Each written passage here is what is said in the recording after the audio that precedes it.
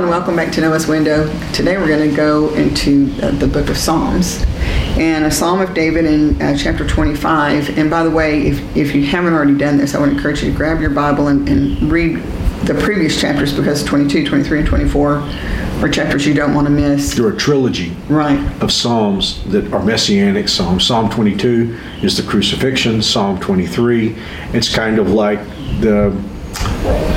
I think you could, I'm being maybe a little bit over the top here, but it's sort of like the funeral sermon for Jesus. And then Psalm 24 is the resurrection.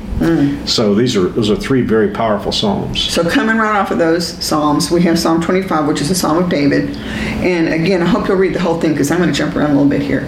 But starting out the chapter, David says, "O Lord, I give my life to you. I trust in you, my God." Now, you know what? There is a statement right there that all of us, I hope, would bring to the Lord.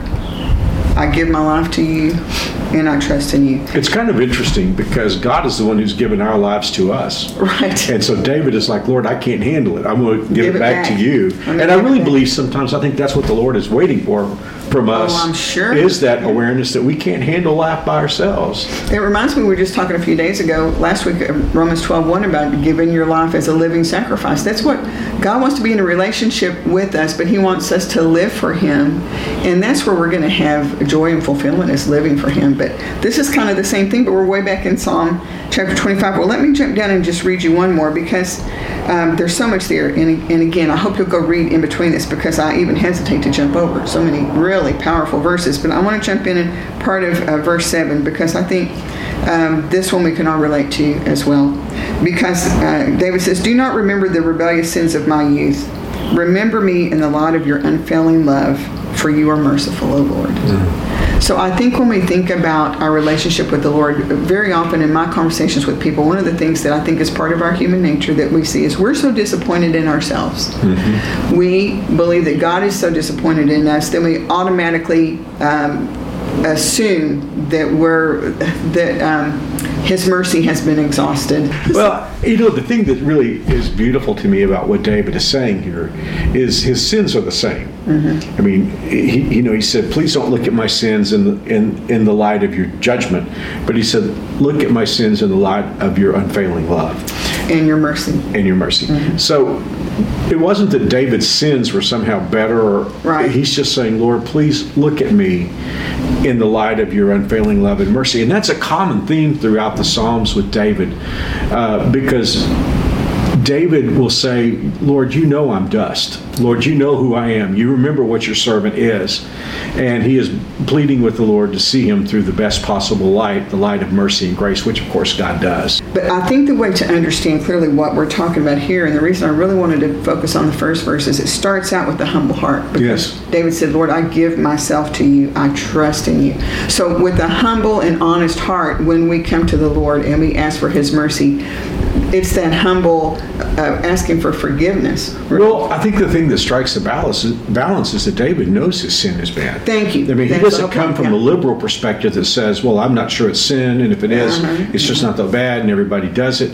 David knows that his sins are bad, and he is saying, "Lord, if you looked at my sins through the lens of perfect accuracy, I couldn't stand." He would say on another occasion, "If you would mark iniquity, who could stand?" So he knows his sins are awful. He's just asking God to look at him through His mercy and His grace. And that reminds me of in talking to an audience of people, and when you have an issue that you're bringing up, that's an issue of the heart. And my experience has been the tender-hearted people are always like, "Is it me? Did I do that? I'm so sorry." And you're like, "No, it wasn't you." And the people that really are the problem, they're not even, it's not even registering with them. Oh, gosh. So, I've dealt with that as a pastor. Of course, our church is large today, so I don't really experience this anywhere like I used to when our church was small and I kind of knew everybody. And I never preach to any individual. I'm always preaching the truth to the whole congregation, but people are going to hear a message, and did someone tell the pastor about me or something, and they're going to hear it in those hearings. And so I would be preaching sometimes on a particular sin, and there would be somebody who would be a perfect example of Christian grace in that area that would say, "Oh, Pastor Mark, I really came under conviction in the sermon tonight." And then you'd have somebody that lived a lifestyle of what I've talked about, and they're like, "Wow, that's great." Yeah, thank you for the sermon, Pastor. If they'd have been here, you'd have talked to me. That's right. That's right. And you're just kind of stepping back thinking, wow, look at the sensitivity of this Christian who has a close walk with the Lord. You know, she's concerned that maybe this is an issue in her life, and you're thinking you're probably the last person that would have this issue. But the other encouragement I want to, I'm going to assume all of us, those of you who are watching and listening to Noah's Window, you already have a humble heart before God. Yeah. And the danger here, I think, for those of us who really do want to honor the Lord and give our life to Him, when we know about our weaknesses and our failures, and we feel the heaviness of that, sometimes that can stop us from fulfilling what God wants us to do in our life. And I think that's the larger reason. Isn't it important to remember that the closer we get to Christ, the more our sins show up? That's right. I mean, it's kind of like looking in a mirror in bright sunlight or something. When you look in the mirror and you can just see everything that you don't see normally.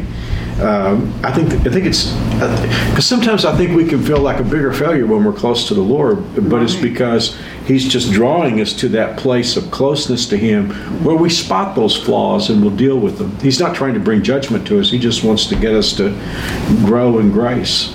Ron, you've always told me, when there's correction that comes in your life, it's never punitive. It's just to get you on the right path, getting you going the right way for fulfillment. And it could be that God wants us to do greater things. That's right. I can remember in sports, sometimes the coach would get on you the hardest because you were going to be playing the game, whereas a player that was going to be on the bench, he might not say much to. Spend the time. So if you have that feeling of disappointment about yourself and you're humble before God, don't let your failures keep you from fulfilling what God has for you in your life. And remember that He will look at you and at your life through the lens of His mercy. Well, David didn't have this particular verse yet because it was written several hundred years later, but I don't think any of us can overlook Lamentations right now, where the Bible tells us that His mercies are new every morning, and great is His faithfulness. So if yesterday was a bad day, if we failed, then confess it to the Lord, turn from it, and then receive His mercies that are new and fresh today. That's right. That's right. So I hope that will be true of you today, as whatever it is that you're grappling with or facing, whatever challenge there is, that will be an encouragement to your heart. So Mark, could you lead us in a word of prayer? Father, we are sinners, and if you were to treat us as our sins deserved, we would not be able to be in your presence. But Lord, through the blood of Jesus Christ, you have made a way for our sins to disappear forever.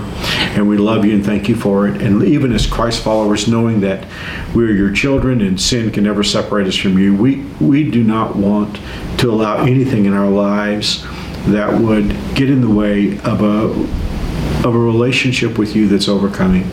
So as David said, Lord, please look on our faults and failures through the lens of your mercy and grace, and help us to grow in that grace. Help us today, I pray, with whatever we face, and we'll give you the praise and glory in the name of Jesus, our Savior. Amen. Amen. Well, thank you for joining us today on Noah's Window. We'll look forward to seeing you again tomorrow. We will. God bless.